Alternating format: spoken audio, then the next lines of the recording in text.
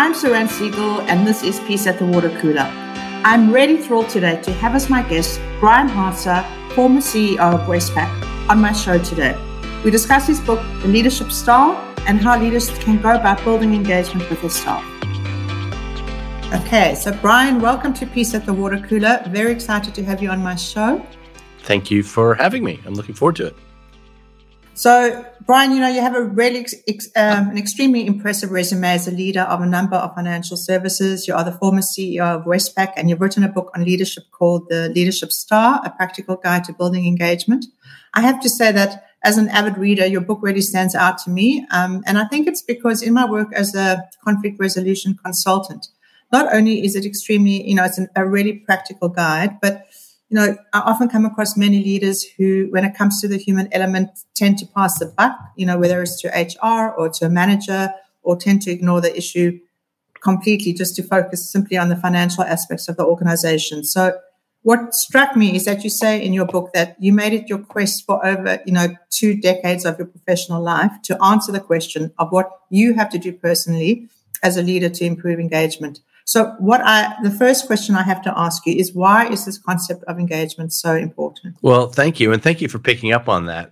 It was really a driver for me. I felt that clearly, while there's lots of other things that go on in leadership, if you want to build an engaged workforce, clearly the leader has to think about their own behavior, their own focus, what they do. So I'm glad you noticed that.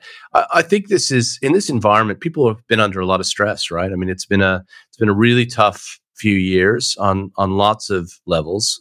COVID, the most obvious one, but there've been many other things going on. And the environment now, we've come out of COVID into a more challenging economic environment, interest rates going up, supply chain issues, talk of recession, challenges to home prices, and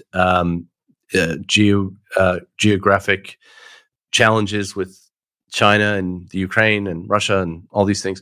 So all these things add to stress. And I think that it's important that leaders think about how they create an environment where their people can feel focused and happy and do their best work. And there's plenty of evidence that when people do have highly engaged workforces, that they get better results financially for customers, for those people.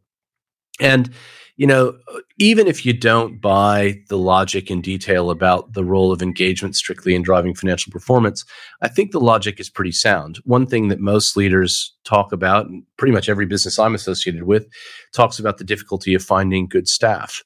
And they talk about the Great Resignation, right? And I think in an environment like Australia, where talent is limited in the first instance because it's a smaller country, if you can attract the best people and create an environment where they are going to thrive, that gives you a tremendous advantage in any business. So I think that just selfishly, regardless of whether you think there's some huge, deep connection, I think if you can solve the issue of getting good people to want to work for you, stay there, do their best work, that's got to be an advantage. And so I just think engagement and the focus on engagement gives you an ability to understand why people are leaving. I personally think that the Great Resignation is predominantly evidence of a failure of leadership, a failure to give people a sense of purpose and to feel valued and to feel like they're contributing and growing. Would you say that the balance of power has generally shifted now to the employee? So, do organizations actually have a choice? That they have to focus on their culture, surely, and, employee engagement? Well, they do. I think different companies are in different states, different phases. There clearly are organizations that can rely on constant turnover, bringing new people in to do task-oriented work and casual labor and the rest of it. And so I think we have to acknowledge that there are some big businesses that can run that way. But certainly a business that's dependent on knowledge work, dependent on delivering good customer service that engages customers emotionally, it's pretty hard to see how you can build and sustain a business like that if you don't have your own people in the first instance feeling connected and motivated to be there. And just on that point, the Great Resignation, it's now, I think, being termed the Great Reluctance or something about people not wanting to go back to the office. How do you deal with that issue? Well, I have again, I think it depends on the nature of the company. So I don't think there's a single answer for everyone. I do think that the COVID experience has comprehensively proven that most jobs or most work can in fact be done remotely, or certainly many, many professional services or knowledge work type jobs can be done that way. And many people have found great advantages in terms of flexibility and their ability to engage with their families and their ability to manage their time productively. Some of it, I suspect, is a reaction to too much open plan working where they were having trouble concentrating. So there's a lot of pluses, which mean that I don't think that having had that experience, people want to completely give it up. That said, we've also been in, for many businesses, survival mode for the last couple of years, which is not necessarily the state we're going to be in the years ahead, where the ability to be creative, to innovate, is dependent on strong cultures, people connecting with each other's, working together collaboratively, and very importantly, developing the capability of new employees. So it's one thing when you're in a static business and everyone knows what they're doing to be able to go away and do their tasks remotely. But when you're working in a more creative environment where you need people interacting with each other, you need to have strong personal relationships, I don't see how you can get away from the fact that for the long-term sustainable health of an organization, there needs to be a strong element of in-person contact. Face-to-face interaction. Yeah. So what do you do about that? And I think we all know deep down there's a mix of people who genuinely don't believe that it's going to be to their advantage to be in a physical working environment. There are going to be people who just actually like the fact that they can wake up when they want to wake up and sit around in their tracky decks all day. And so in some cases, I think leaders probably have to be more forceful. At one end of the spectrum, we've seen Elon Musk's recent Absolutely, statement. Yeah. And what did you think about that? Well, I mean, the guy's the richest man in the world. I don't think I'm in a position to he's built several big businesses. I'm not sure I'm the person to second guess him. But I think my core thing is I think it's situational, and what's right for one business may not be right for every business, and also choices have consequences. So the consequence of a decision like that is that there will be some people who won't want to work there. Now, and I'm sure he's thought about that, and perhaps he's happy with that consequence in terms of trying to select the people that do want to work there and do want to work in that environment. And that's why I don't think you can simplify this to one answer for every business. But if I had to boil it all down, certainly in the businesses I'm associated with, we see more demands on people to be spending a certain number of days in the working environment, and to try to coordinate those days so that people are there together and able to build relationships and support the development of new people who aren't going to be very easily mentored over Zoom. And I think we probably will see many organizations become more directive and forceful about that. And to be honest, I also think that as people start to get back into the routine of doing that, they'll actually enjoy it. I mean, we are social animals. There is a lot of fun to be around other people. And I know certainly I go into the office most days, and a big part of that is I just enjoy being around people. Absolutely. I think people have got used to being isolated, and maybe there's a fear or something of, getting back into that. But ultimately, it's probably good for everyone's well-being. It is. I think everyone needs a bit of that. And it isn't, I've certainly felt that way. It was a bit strange the first time I got on a train or the first time I got on an airplane and was surrounded by a crowd. It felt very strange, and it was hard to get used to that again. But but the benefits for mental health of having social interaction, I think, are very important. Okay, so let's get back to your book. You developed a 5-point framework to build and sustain highly engaged teams, hence the Leadership Star. Can you just tell us a little bit about that and what it means? Sure. So this grew out of me as an untrained leader. I don't have an MBA. I found myself managing a business of about 1,000 people and had to figure out how to do this. And so I started paying attention to what other leaders were doing, picking up good ideas, trying things, found things that worked. And eventually the business was starting to be very successful and having very high engagement. one of my colleagues from another part of the business asked me if I would come and talk to his team about what we were doing. And that forced me to sit down and make a list of the things we were doing and to try to organize them in a way I could communicate them so they would be memorable. And that ended up with how these 5 things came about. And I found that I could make them all start with the letter C, which made it easier to remember. Very useful, and to try to, I don't know about you, but often I read books and I forget them as soon as I've read them. And so I wanted to make it something really memorable. And I had the visual notion, okay, there's 5 C's, there's 5 points on a star. I'll call this a leadership star. So the idea is you say leadership star, you remember 5 points, then you remember 5 C's, and hopefully you can then unspool it in your mind. And I did that as much for me as in going around in my management career to try to remind myself of the things I needed to do. So the 5 Very C's, they are in order: care, context, clarity, clearing the way, and celebrate. And if I run through them very, very quickly, care is about caring for individual human beings and making them feel important and making sure that you are genuinely taking action that helps them be successful on their own terms. Context is about the why, the sense of purpose of the organization, and how what each person does all day contributes to that broader sense of purpose. So they can see that connection of why they do what they do. Clarity is about making sure people understand what their job is, which sounds simple, but often is not well communicated, and what outcomes are expected. So what does good look like and what does great look like for that individual in their role? And clarity about behavior. So the values of the organization, what behavior is okay, what behavior isn't okay. Clearing the way is about leaders taking an active interest in the barriers to people's success and taking steps to knock those barriers over, whether those barriers are restrictions in terms of resources, or they might be people don't have the right training, the right knowledge. Perhaps there are relationship issues in the team. Perhaps there are emotional hangups that the person needs to address. But it's about digging in, being willing to get into the detail and understand what's holding people back, and then taking action on that. You actually, sorry to interrupt, but I remember with Clear the Way, you spoke about a meeting that you had delivered a presentation or something, and then you expected your audience or your staff to start asking questions, and the one person who was brave enough to ask a question said, "We need a new photocopier machine." That's it. Yes.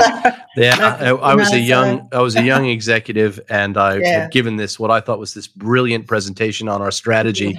And I asked for questions, and there was silence. And then that was the question: is can we have a new copy machine?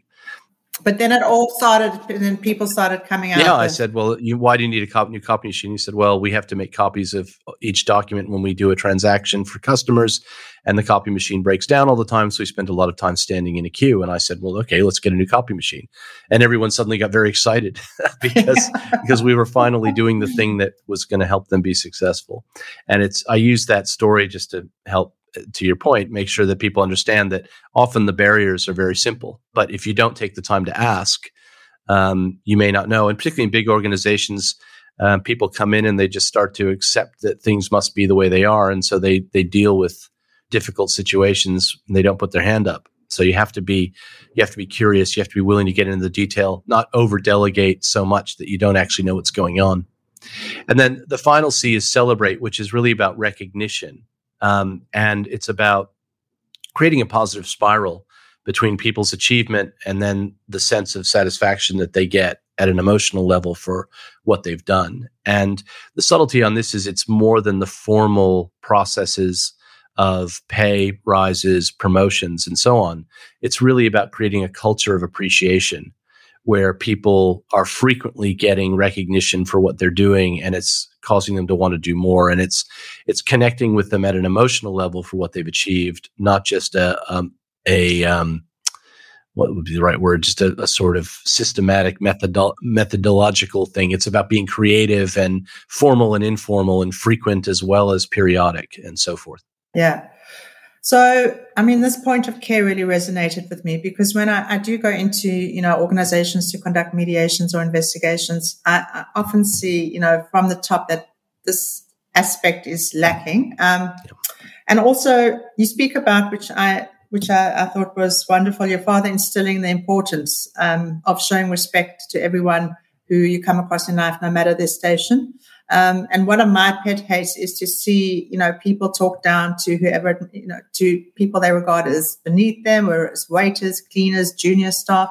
I mean, how important do you think this is to, for a person to show? There's a great story. It may be apocryphal, but I'm told that Bill Clinton picked up on something that was apparently a feature of one of the African languages, where the version of hello was "I see you," and that the idea, and that Bill Clinton apparently picked up on this, and that whenever he met someone, he would silently say to himself, "I see you."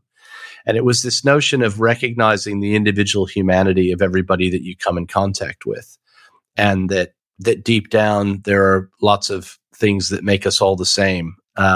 In terms of how we want to do well in life, we love our children, we want to have strong families, we want to feel safe, and I think that just that recognition that people are not a human resource to be allocated, they're people. And if you treat people as the fantastic individual human beings that they are, that tends to get reflected back in the way they treat other people, ideally, and it creates a stronger culture.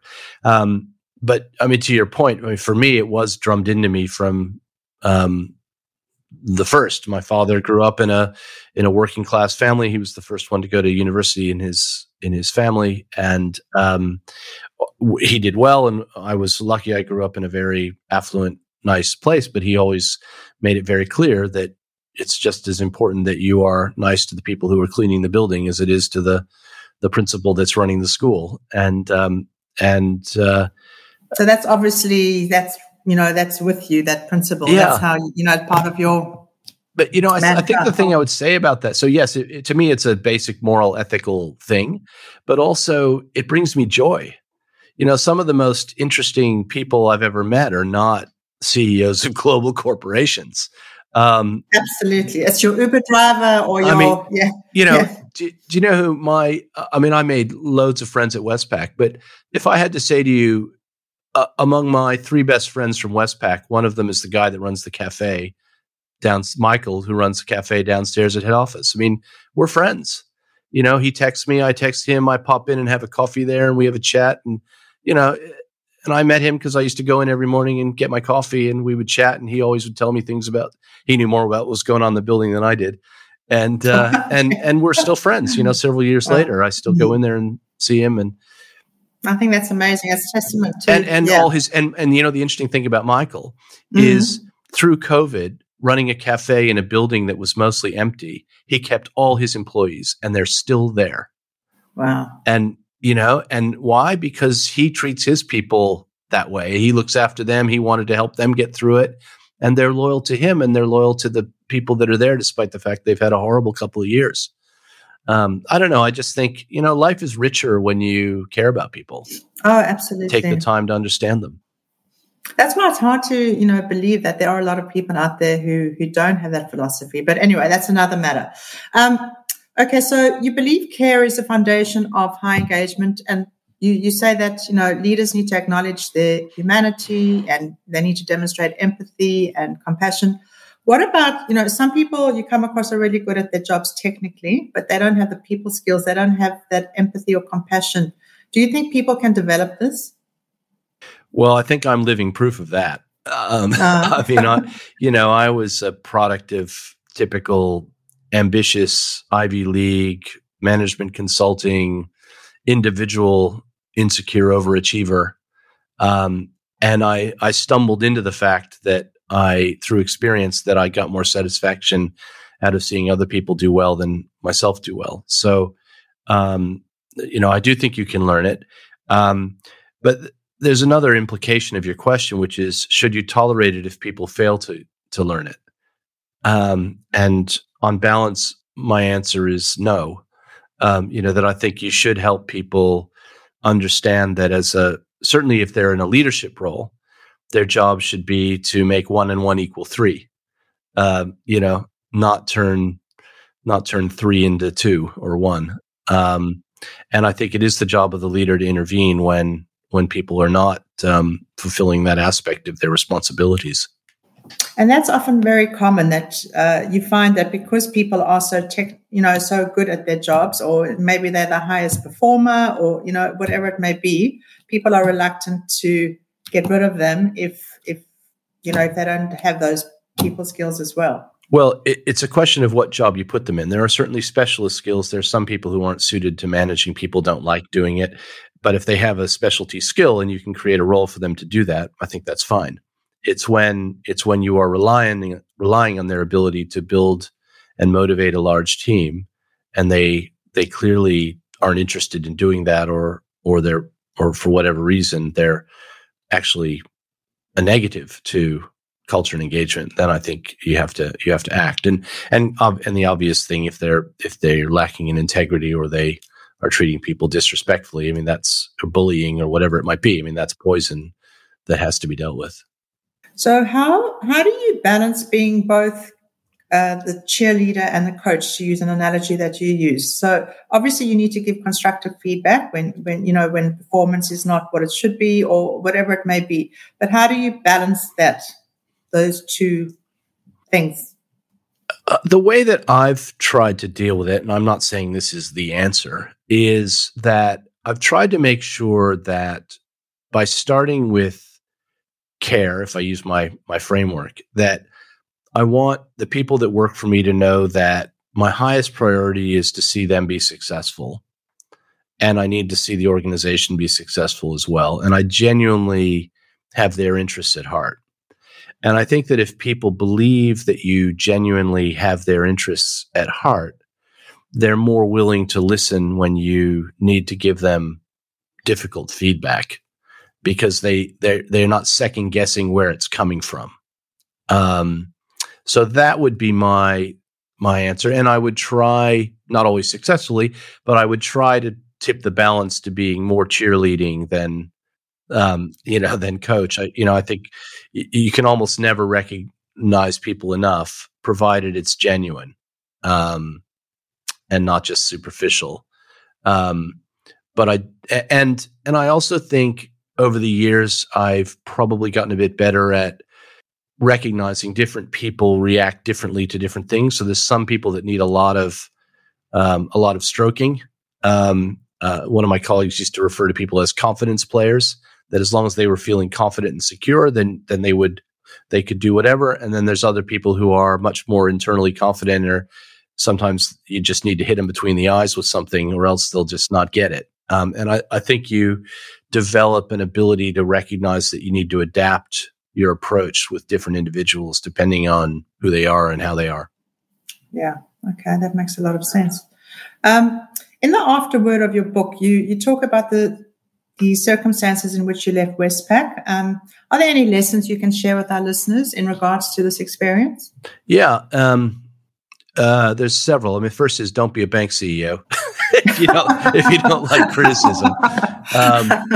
Yeah. But I think I'd boil it down into two categories. So at a personal level, I think what was very important for me was a habit I got into probably 20 years ago of separating how I felt about myself from how I felt about my career success. So recognizing that despite your best efforts, there's a level of randomness in business, and you can do your best, but sometimes things happen that you can't control, and you can't let those sort of circumstances undermine your own sense of self. That doesn't mean you don't learn from mistakes and learn from adversity. Of course, you need to do that, but if there are things that are outside of your control, then you shouldn't internalize those as being failings or I tried to have a strong view of how do I judge myself, which is about, am I proud of the way I've conducted myself?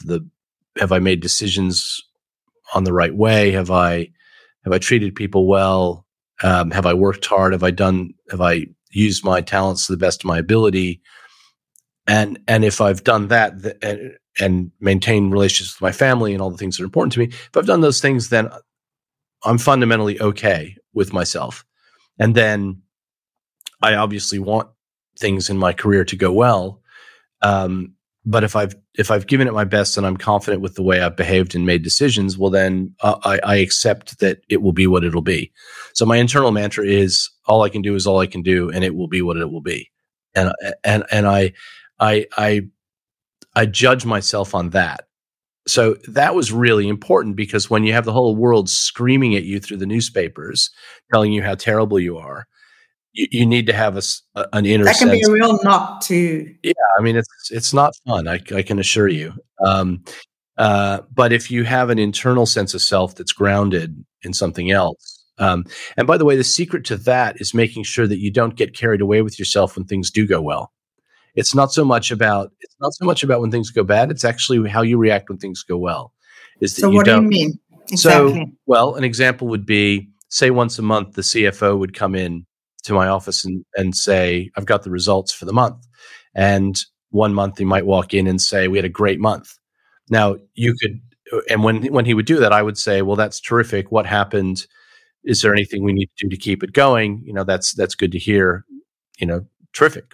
And then the next month he might walk in and said, oh, we had a terrible month. And I would say, okay, well, that's too bad. What happened? Well, why, and what do we need to learn from it? Is there anything we need to do? In other words, I would try and react the same way, rather than start to think, oh, look what a genius I am. We had a good month. And then the next month think, oh my gosh, look how hopeless I am because we had a bad month. The reality is that neither of those things is true.